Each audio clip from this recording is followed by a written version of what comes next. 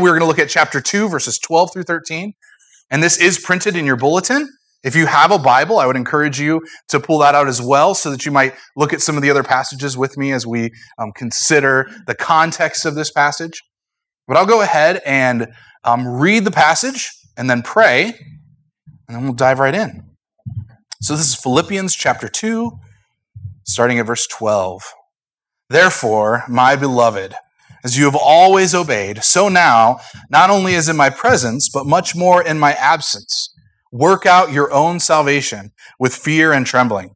For it is God who works in you, both to will and to work for his good pleasure. Let's pray. Father, now as we come to do this work of looking at your word and hearing from you that we might apply the truth of it to our lives, we ask that you would do that work in us that you've promised here. That work that you began, and as Paul says in Philippians 1:6, that the work that you began, you will surely bring to completion. We praise you, Lord, that you are a God who does not simply sit in heaven and observe, but you are a God who is active in the lives of his children, in the lives of even those who are opposed to him, Lord. You bring all things together for your glory.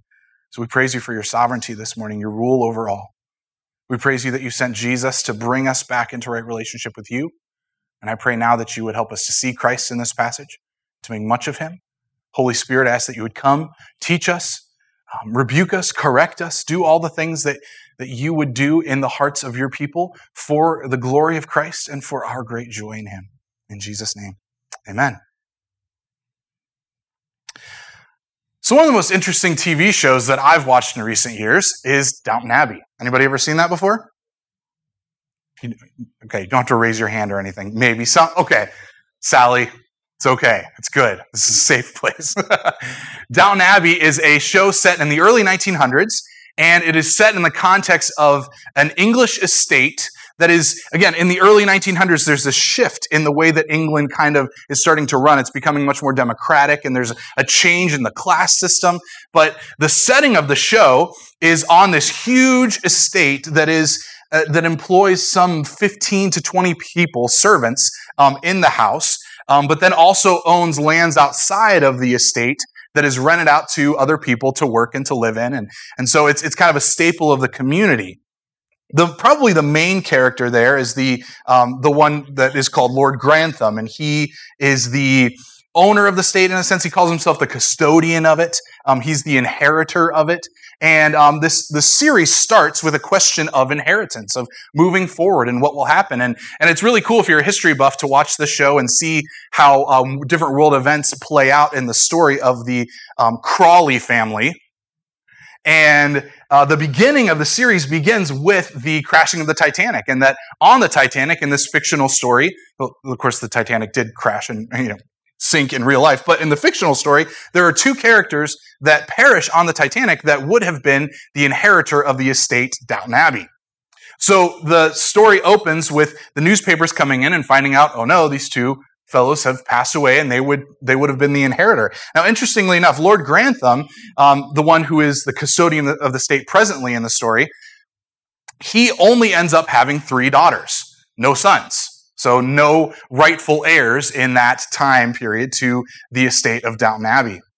The oldest daughter, Mary, who is an interesting character, Mary Crawley, expresses her frustration with the fact that she cannot be the inheritor of the estate, and that there will now be a cousin that she has no idea who they are. They're going to be coming into the estate, and they're going to become the inheritor of everything that her family has built. And additionally, any money that family owns, which the money really coming from Lord Grantham's wife, Cora, is also going to be absorbed into the estate and given to this complete stranger. And Mary's really upset with this. And she goes through the series, the first couple episodes, kind of quietly frustrated, and expresses to her sisters and to some other people before she finally has this moment of blowing up to her father. Why aren't you sticking up for me? Why aren't you making a way for me to be the inheritor of Downton Abbey? This is not fair, just because I'm a woman, just because I'm unmarried, etc., etc. Interestingly enough, this cousin who comes to live on the property and who becomes the inheritor, Lord Grantham spends much time with, teaching him about the estate, teaching him what it's like to, and the importance of it, that it's not just a matter of living a cushy and rich lifestyle, but that you are, in a sense, you're leading this group of people and enabling them to live their lives in a good way. Well, Matthew Crawley, the cousin here, has an interesting standpoint in this because he's not interested at first, but then he becomes interested in it. He sees the good of it, and so he gladly accepts this inheritance. And Mary, frustratingly, is looking to her father, Lord Grantham, to work into her life something that she can't have, simply because she is not the inheritor. It's kind of tragic to begin with. We're actually going to finish up that illustration at the end of this sermon, so I know you're anxiously waiting on the edges of your seat to see how this plays out. But as we consider this passage and consider the work of God in us, we have to come to a starting point where we see in verse 12 that Paul is talking to the beloved, and this term being given to the church who is the rightful heir of salvation, in Christ, those who have believed on Christ for salvation and now live in him. And that those who do not know Christ do not have a place in God's kingdom that is equal to that of those who do, the people of God. Those who have repented of sin and trusted that what Christ did at the cross, he did on their behalf, are now part of the family of God and brought into this blessed standing of the family of God. So this passage launches from last week's passage that we looked at in 2 verses 5 through 11, starting with the humility of Christ and ending with the exaltation of Christ. So we ought to recognize that as we jump in here at verse 12, because there's a very important word at the beginning of verse 12. What is that word? Therefore. And this is going to be corny, but get ready. Whenever you see a therefore, you have to ask the question, what is it there for? Okay? Because it's referring back to something that was said before. So in light of that beautiful passage of the humility of Christ, that he would come and become like us, that he would take on flesh, that he would become a servant, that he would walk in obedience to the point of death, even to the point of death on a cross. Now Paul says, therefore, my beloved, walk in obedience. Do this in light of what Christ has done. Since he has purchased you and he has made you his and you are a part of the family of God, live in anticipation of what verse 11 says, that every tongue will confess that Jesus Christ is Lord to the glory of God the Father, and walk in obedience. Christ has been vindicated from his humiliation on the cross, and so shall we if we live a faithful life in Christ, him working through us. We will also be vindicated as well one day in heaven. We'll talk about that later. But I also want you to hear that there is joy created in this passage as well. Okay? This is, again, our main theme, our big word that we're looking at in Philippians is joy. And there is not the presence of the actual word joy yet again here, but it is running through this whole story. And so as we read this and we consider, why should I obey? What kind of work is going on? There's joy in knowing that God is working in our midst as we work out our salvation. So this first verse, verse 12, is Paul's appeal for obedience. And obedience, I think, is often something that we as the church struggle to understand. Because are we in right standing with God because we have obeyed him in some way? This is why we struggle to understand, right? No, we can't give a clear answer right away. Because in one sense, we are called to obey the gospel, right? Well, what is the gospel? Jesus Christ, the Son of God, becoming human, taking the punishment that we deserve for our sins, our crimes against God upon himself, rising again and calling us to believe in him for salvation, believe in no one or no thing else but him. That is an act of obedience in a sense, right? Putting our faith in Christ. What we'll see in this passage in verse 13, though, is that as we work out our salvation, it is God who is working in us to will and to do for his good pleasure. So it's not enough to just simply say that in order to become a Christian, I need to believe. We also have to say, in order to become a Christian, God needs to save me, right? It's not one or the other, it's both. So as we consider obedience, and we consider what Paul is calling us to, we have to look at this context of saying that Paul has laid out who Christ is and what Christ has done. And in light of that, in light of what he's done in your life to make you new in him, and now he's working in you to will and to do for the good pleasure of God, walk in obedience. And the first thing he says about obedience is that it shouldn't be affected by any other human presence. So look at it again. As you have always obeyed, so now, not only as in my presence, but much more in my absence, work out your salvation in fear and trembling. So his exhortations is basically this: walk in obedience whether you know that I'm looking over your shoulder or not. We've seen this earlier already in chapter 1, where Paul has made this appeal of saying, whether I'm here, whether I'm not, walk in faith in Christ. Walk out your obedience to him. Paul addresses them again as the beloved, and so we already know the care that Paul has for the church. We see it in chapter 1, verse 7, where he says, I hold you in my heart. In verse 8, he says, I yearn for you all with the affection of Christ. Verse 24 of chapter 1, he says, even though if I had the choice, if I could decide to go to be with Christ in heaven forever, that's a great thing. That's a far better thing than being here. But it's more necessary on your account that I would stay. So therefore, I want to stay in order to be a benefit to you. And then in verse 2 of chapter 2, when he begins rather in verse 1, if there is any encouragement in Christ, any comfort from love, participation in the Spirit, any affection, any sympathy, if any of these things are true, if you've experienced this in the love of God poured out on your heart through Christ, then do what? Complete my joy. Oh, okay, so Paul, what is this that you want out of this? He says, complete my joy by being of one mind. So Paul's heart for the church is obvious here. And so when he calls them beloved, we don't just mean to look at it and say, okay, well, he's just being nice here. He is expressing the heart he has for God's church.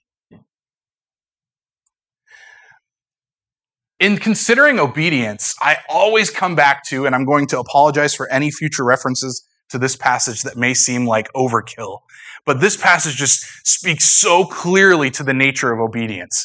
This is 1 Samuel chapter 15, verse 22, and you can kind of start to read that as I give you a little bit of background into what's going on here. But Saul is the king, and was Saul a good king or a bad king? He was a bad king. There were not very many good kings, right?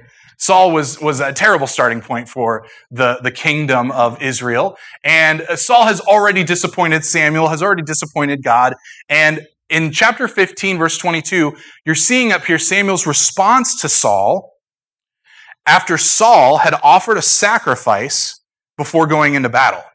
Well, what's so bad about that? Offering a sacrifice sounds like a really good idea.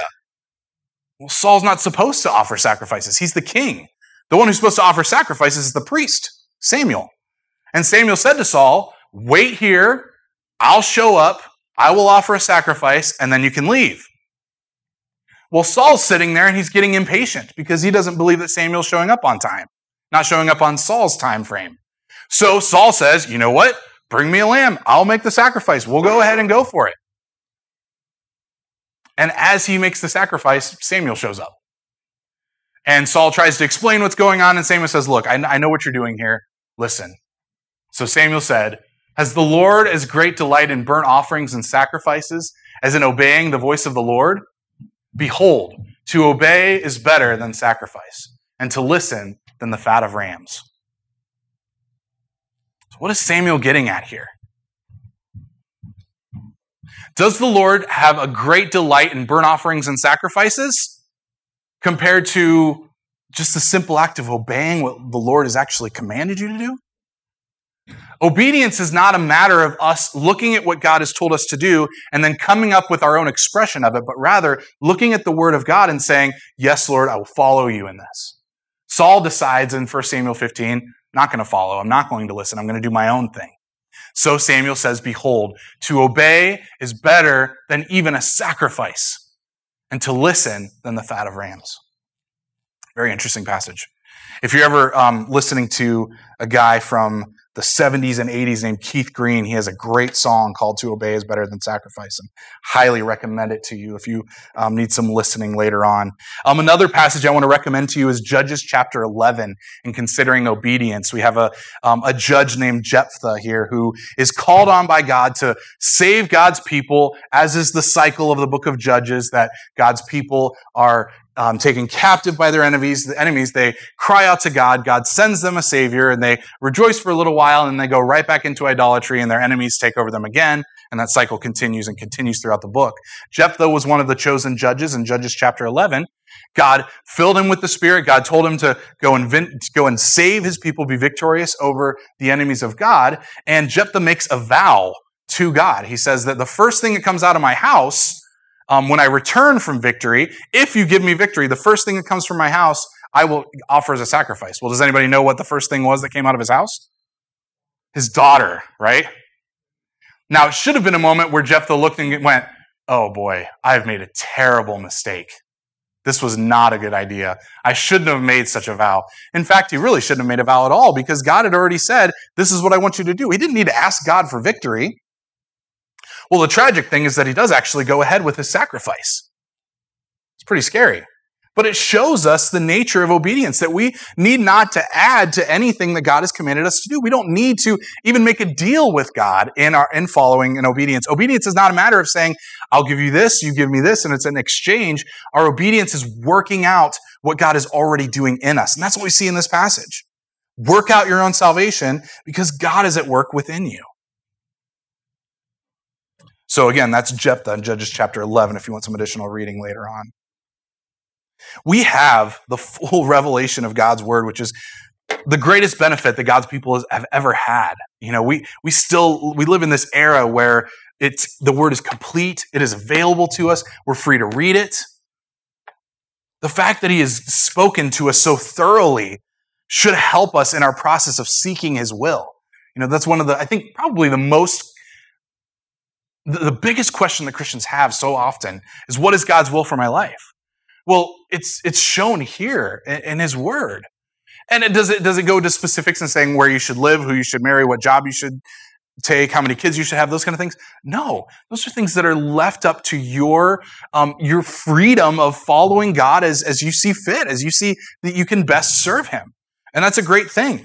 But if we spend time in God's word, if we spend time with him, seeking his will, although that's a great thing to do, it's an excellent thing to set time aside in prayer and in his word and to seek counsel from other people. It ought not be something that we're afraid of, that we would miss God's will, but we would delight in the fact that as we work out our salvation, as we work with God, he's working in us to will and to do for his good pleasure. Moving forward in the life of the church, as we consider this idea of obedience, it's going to become more necessary for the church in Philippi, especially as we consider the future of Paul. So when Paul says, whether I'm here or whether I'm not here, walk in obedience, later on, down here in verse 18 of chapter 2, verse 17, he says, even if I'm to be poured out as a drink offering upon the sacrificial offering of your faith, I'm glad and rejoice with you all. Paul is beginning to have a sense that I'm most likely going to die for this message that I'm preaching, right? Where is he right now when he writes Philippians? He's in prison already, right? So he kind of is getting the sense, there's some great opposition, but at this point, I believe that God is showing Paul, this is kind of the road that you're walking down. This is where you're headed. So in the event that Paul becomes martyred, he's talking to the Philippians and says, don't let your obedience be contingent or dependent on any one person except for Christ. Walk in obedience to God as he's working in you. This idea of suffering that Paul is going through is not unique just to Paul or the other apostles, but we see Paul warning the Christians in Philippi about this very fact of suffering. In verse 29, this is chapter 1, verse 29 through 30. He says, it has been granted to you that for the sake of Christ, you should not only believe in him, but also suffer for his sake, engaged in the same conflict that you saw I had and now hear that I still have. It's fascinating here that as we consider evangelizing, we don't really tell people, hey, believe and suffer for Jesus and you will be saved, right? Well, certainly we don't, because suffering is not a prerequisite to salvation. But as we look at what Paul's talking about here, when we think about putting faith in Christ and think about following him, we don't usually call people to suffering, do we? But here he is doing that. And look at verse 17 of chapter 2, right below it. Even if I'm to be poured out, we read this already, if I'm to be poured out as a drink offering upon the sacrificial offering of your faith, I am glad and rejoice with you all. So even stranger than the fact that he says we're called to suffering, we're called to follow the God-man Jesus Christ who suffered in our place, we are also called to follow him in suffering. Paul shows that he's actually rejoicing and is glad in spite of it, that did not kill his joy. Pretty incredible. So let's look at this next idea, the command to work. So you probably already noticed the difference between verse 12 and verse 13 in that Paul says, you work out your own salvation. And then in verse 13, he says that God is working in you, right? So we can already see that big difference between the workings of man and the workings of God, the workings of the people of God and the workings of God in his people. And we're going to see how that plays out in relationship in verses 14 through 18 next week. And for now, we need to kind of look at the tension that this creates, because there is a great conversation that has gone on for the life of the church in trying to understand the role of God and the role of God's people and how they match up, right? So as we said earlier, in order to be a Christian, I have to believe in Christ, right? I have to confess faith in him. But God also has to save me. There's something about salvation. Actually, there's a whole about salvation that I can't bring about myself. I cannot bring myself into right standing with God. Only God can do that on my behalf. And the Bible says in Ephesians that we're actually spiritually dead in trespasses and sins and unable to walk in God's righteousness and to obey his command. It's fascinating, even way back in the Old Testament when Moses says, here's the word of God, here's how to live as God's people, will you obey? And the people of God say, we will obey. And then Moses says, you can't obey. Even all the way back in the Old Testament, this clarity that what God calls us to is not something that is far from us, but it's something that we're unable to attain on our own. And so as we consider working out our salvation, this individual instruction, when he says your own salvation, he is referring to individual responsibility. He's not abandoning the concept of unity that we've seen thus far in the first two chapters, in that Paul is calling us to unity, even in, again, verse 2 of chapter 2, that the completion of Paul's joy would be found if God's people would be unified, be of one mind. He says that over and over again. He's not, in a sense, saying, okay, now let's just talk to the individual, but the individual responsibility has a corporate consequence. So Alistair Begg said in preaching about this, he said, we cannot grow as a church unless we're growing individually. Very fascinating. And true, right? I mean, unless there's individual growth, the church itself, we as a collective, cannot grow. God works through individuals to grow individuals. We ought to take advantage of the good things that the Lord has given us, like his word, a freedom to read it. There are Christian literatures that are incredibly helpful for us as we try to follow Christ more closely. There's, again, the greatest gift that he's given us, his Holy Spirit living inside of us, changing us, calling us to follow Christ. There's other believers around us that we call out to for accountability, for answered questions, for motivation to follow Christ. All these kind of things are available to us in Christ today. It is our responsibility, but it does not extend only to our benefit when we consider our growth, when we consider our working out our own salvation. So Alec Motyer, the commentary writer that I've been reading throughout this study, said that Christ-likeness is the Christian's greatest concern. And we've said multiple times already that in that we are here as believers in Christ, if the question arises, why are we still here? Why is it that God doesn't just beam us up to heaven so that we might be with him for eternity? There's really only one great difference between heaven and here, and that is that there are people here who don't know Jesus. And so clearly, the great difference is our great motivation, that we are here to show people who Christ is. And we have to walk in that. But in order to do that, we do have to have this great concern of Christ-likeness in our own lives. As we consider this idea of work, and so many of us, I think, maybe even as we sit in church on Sunday morning, are thinking, I have to get up and go to work tomorrow morning, or maybe I have to go to work later tonight. This idea of work in our culture, as much as we perhaps appreciate it and are thankful to have work, it often becomes something that we dread, right? We dread the starting of the work week. We look forward to the weekend. But from the point of creation, this idea of work, God has established as a good thing. And so to call a Christian to work out their salvation, while it is the tenure of the Christian until the day of Christ, we ought to look forward to these opportunities because of the second part that we're going to get to in a moment, that God is working in us. So how does he call us to work? He says, work out your own salvation with joy, with compassion, with patience. There's all sorts of things that we could put in here, right, Paul? Well, he chooses fear and trembling. Very interesting wording here. Again, to go to Alec Motyer, the Irish commentary writer, he says that this fear and trembling is not a fear of what God might do to us, whether we obey or disobey, but rather it should be a fear and trembling of what we might do to him. I don't know if we think about this too often, but Paul does say in the New Testament that by our sin we can grieve the Holy Spirit living inside of us. And so as children of God, it's not to say that we can bring harm to God. It's not to say that there is something we can take from him or that there is damage that can be done to him. But in the relationship that he's expressed to us, that he is our heavenly Father and we're called to be his children, like a father can grieve the sins of his child, so God, the Holy Spirit in us, can be grieved by our sin. So as we consider working out our salvation, the reason Paul puts this idea of fear and trembling in here is to say, look, consider the fact that this is a high calling that God's calling you to. This is a high purpose. We're called to work out our salvation.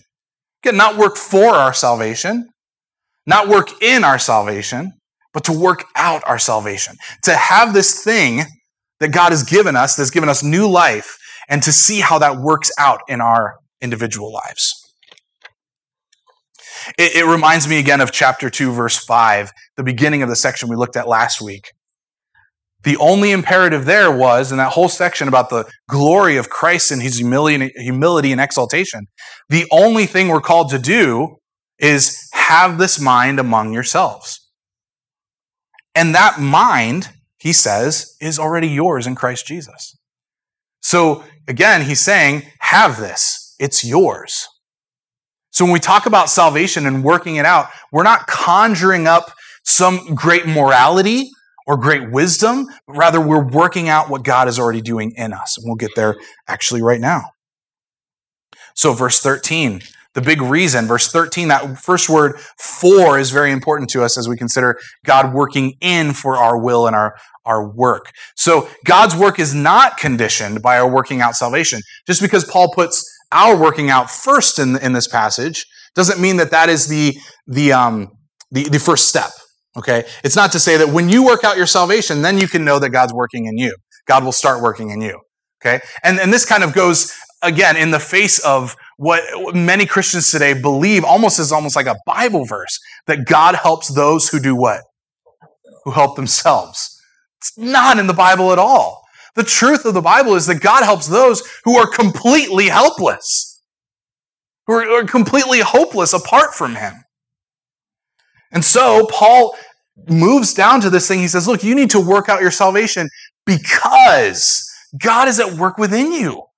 This is not a matter of saying you're on a solo mission and your responsibility of your working out your salvation is left only to you. God is with you in this. He is in you working in to will and to work for his good pleasure. It's amazing. So who does what? How do we reconcile God's sovereignty and our responsibility? Because this, again, is this big question the church has been fighting over for 2,000 years. And the truth is that we don't reconcile them. We don't explain how those two things are true. How do we understand that God is completely sovereign and completely in control, and I am also called to walk in obedience? I have a responsibility to obey. Well, if God's in control, then he's the one who's telling me whether he's the one who's going to make me either obey or make me disobey. Well, we know that's not the case because, again, God calls us to obey, to walk in obedience. This is a beautiful passage when we think about it theologically to look at the mystery of the gospel. Because the mystery is you need to believe in Christ. But you can't believe in Christ apart from God drawing you to himself.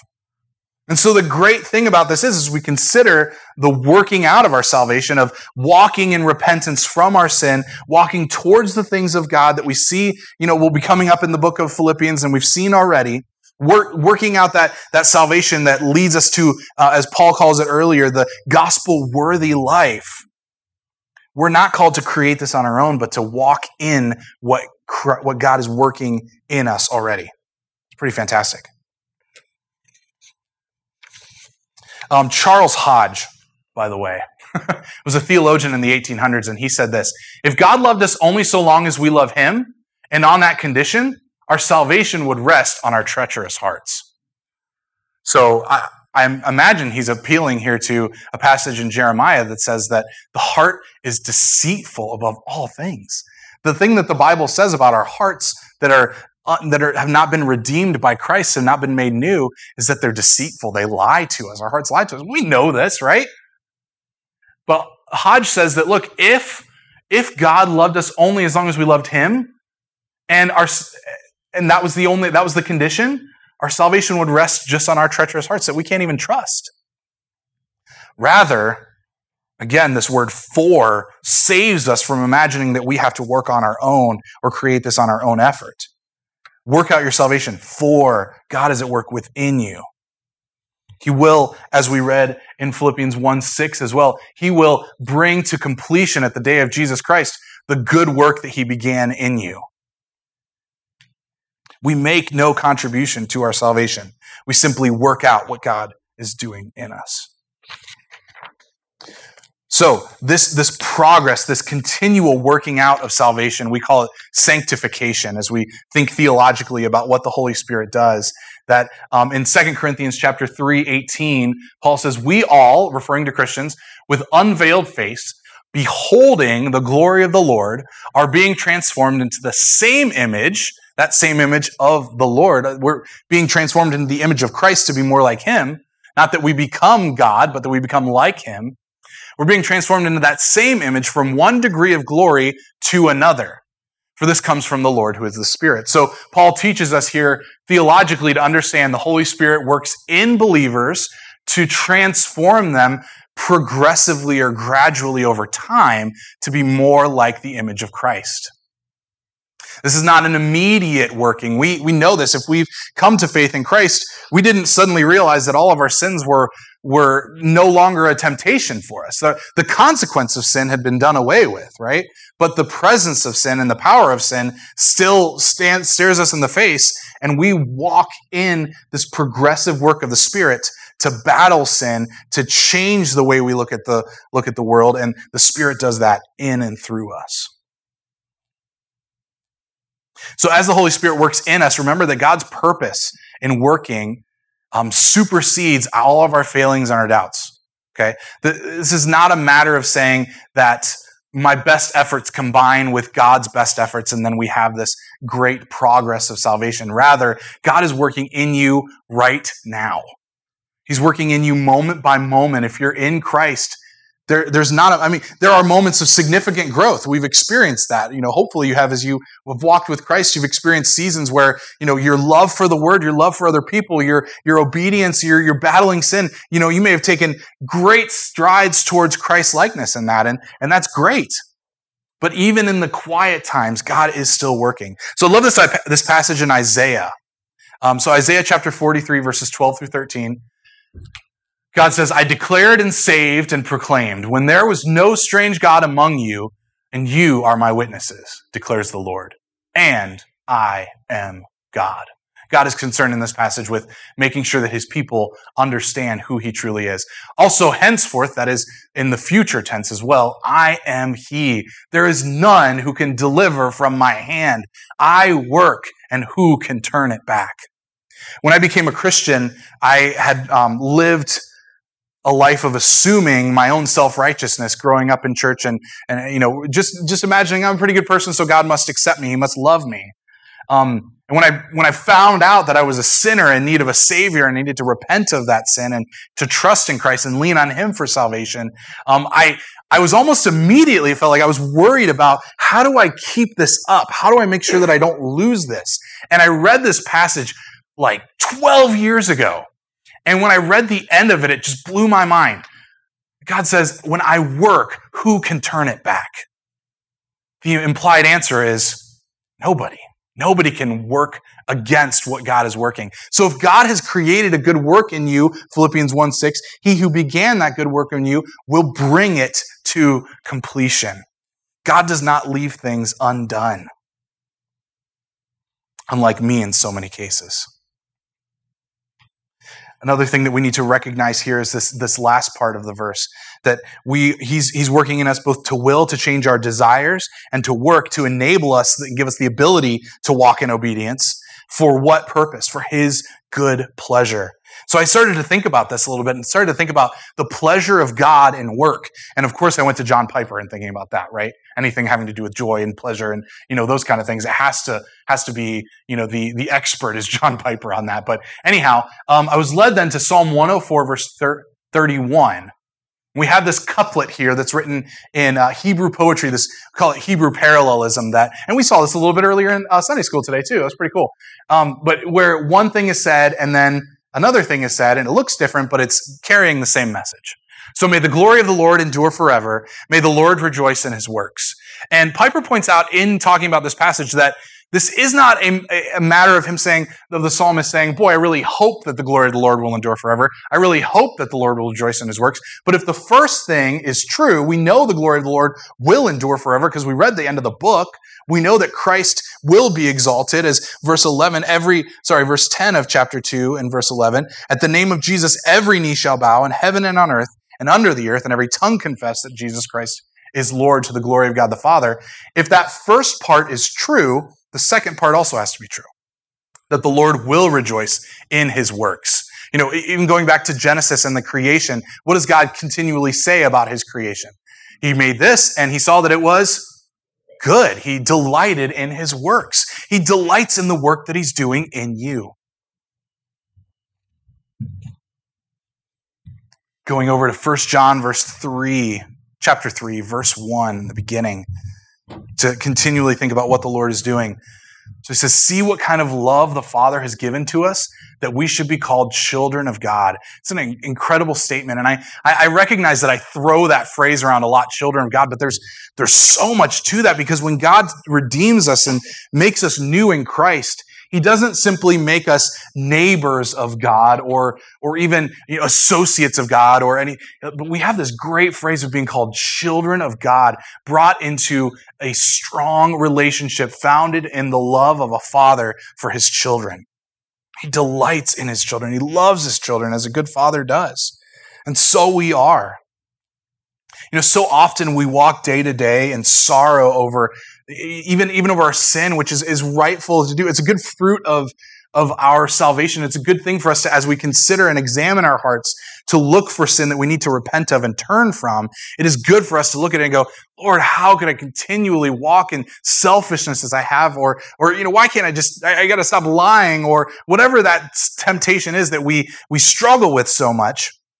It's good for us to stop and to mourn over our sin, so long as we move forward into the joy of salvation, knowing that our sin is done away with. So I read an article earlier this week, and I actually shared it twice because I thought it was so good. I wanted you all to read it. I wanted everybody to read it. But it's by a guy named Randy Alcorn. And he was talking about how so often we live our Christian lives as if we are in a grumpy contest. That who can be the most disappointed with the culture, and that makes you the best Christian. That's just not the case. So here's what Randy Alcorn says in this article, which I'd love to share with you if you want it later on. But he says this: what if the church was known as the place that celebrates more than the world rather than less? The ultimate payoff would be reestablishing Jesus' followers as profoundly happy people, quick to celebrate God's own happiness and grace. I love this call that he gives us. If the church was known as a place that celebrates more than the world. Again, we ought not ignore the sorrows and the tragedies that happen and that we see throughout the week. But, even just use the example of coming in on Sunday morning. We have a far greater thing to celebrate when we come together to worship than anyone in the whole world outside of the church, right? What could be greater to celebrate than the Son of God? Look at Romans 8:31 through 39. Now, this is a long passage, and we're going to get into 2 slides with it here. But Romans 8:31 through 39. What then shall we say to these things? If God is for us, who can be against us? He who did not spare his own Son, but gave him up for us all, how will he not also with him graciously give us all things? Who shall bring a charge against God's elect? It is God who justifies. Who is to condemn? Christ Jesus is the one who died. More than that, who was raised, who is at the right hand of God, and who indeed is interceding for us. Who shall separate us from the love of Christ? Shall tribulation or distress or persecution or famine or nakedness or danger or sword? As it is written, for your sake we are being killed all the day long. We are regarded as sheep to be slaughtered. No, in all these things, all these questions that Paul's asked, we are more than conquerors through him who loved us, who's working in us to will and to do for his good pleasure. For I am sure that neither death nor life, nor angels nor rulers, nor things present, nor things to come, nor powers, nor height, nor depth, nor anything else in all creation will be able to separate us from the love of God in Christ Jesus our Lord. I share this passage with you, this long passage, these 9 verses, to say the foundation of what God has done for us in Christ should motivate us to rejoice in what he's continuing to do in us today. To know that God is at work in us to will and to do for his good pleasure. We don't need to muster up the correct idea of how we can please God with how we work out our salvation. He's working it in us already. We're just meant to take what he's given us and work it out. So hear the action of God in this passage. The assurance of his love, the security of his people in Christ. I don't see any greater prompting for joy for God's children than the joy of a father who delights to work in them. There's no greater incentive for children than knowing that their father is working. He's rejoicing in me. I'm his new creation. He's working in me, and I want to act that out. From this place of joy, we ought to press forward to work out our salvation in fear and trembling, not in fear of what he might do to us, but in the seriousness of saying, I want to honor God with what I do. So here's the end of that Downton Abbey illustration. Because I know you were still waiting for it, right? That's kind of tuned out, and you're like, oh, I got to hear the rest of this. So again, if you remember, Mary Crawley, the oldest of 3 daughters, not able to inherit the estate. It's going to a cousin that she never knew. And this cousin comes in, and she already doesn't like him, and it's not going well. And spoilers if you haven't seen the story yet, but it's been out for a few years now, so I'm going to use it. What eventually happens is Matthew and Mary fall in love, and Mary becomes the inheritor of the estate. Exactly. It's a really crazy twist. But what happens is that Mary, who thought she deserved the rightful inheritance of Downton Abbey and wasn't any part of it, became a part of it through her marriage to the one who had the inheritance. And so this great work of Christ in chapter 2, verses 5 through 11, this glorious exaltation of Christ, now, though we are here and now today, not yet in this heavenly setting yet, we can rejoice in taking part of the work that God did at the cross. He's doing in our lives every day. We are now brought into that beautiful inheritance of the goodness of God and his love for his Son, Jesus Christ. We are now called the children of God. And God is at work in us to will and to do for his good pleasure. Not for our own, not for any selfish motivation or reason, rather for his glory and for our joy.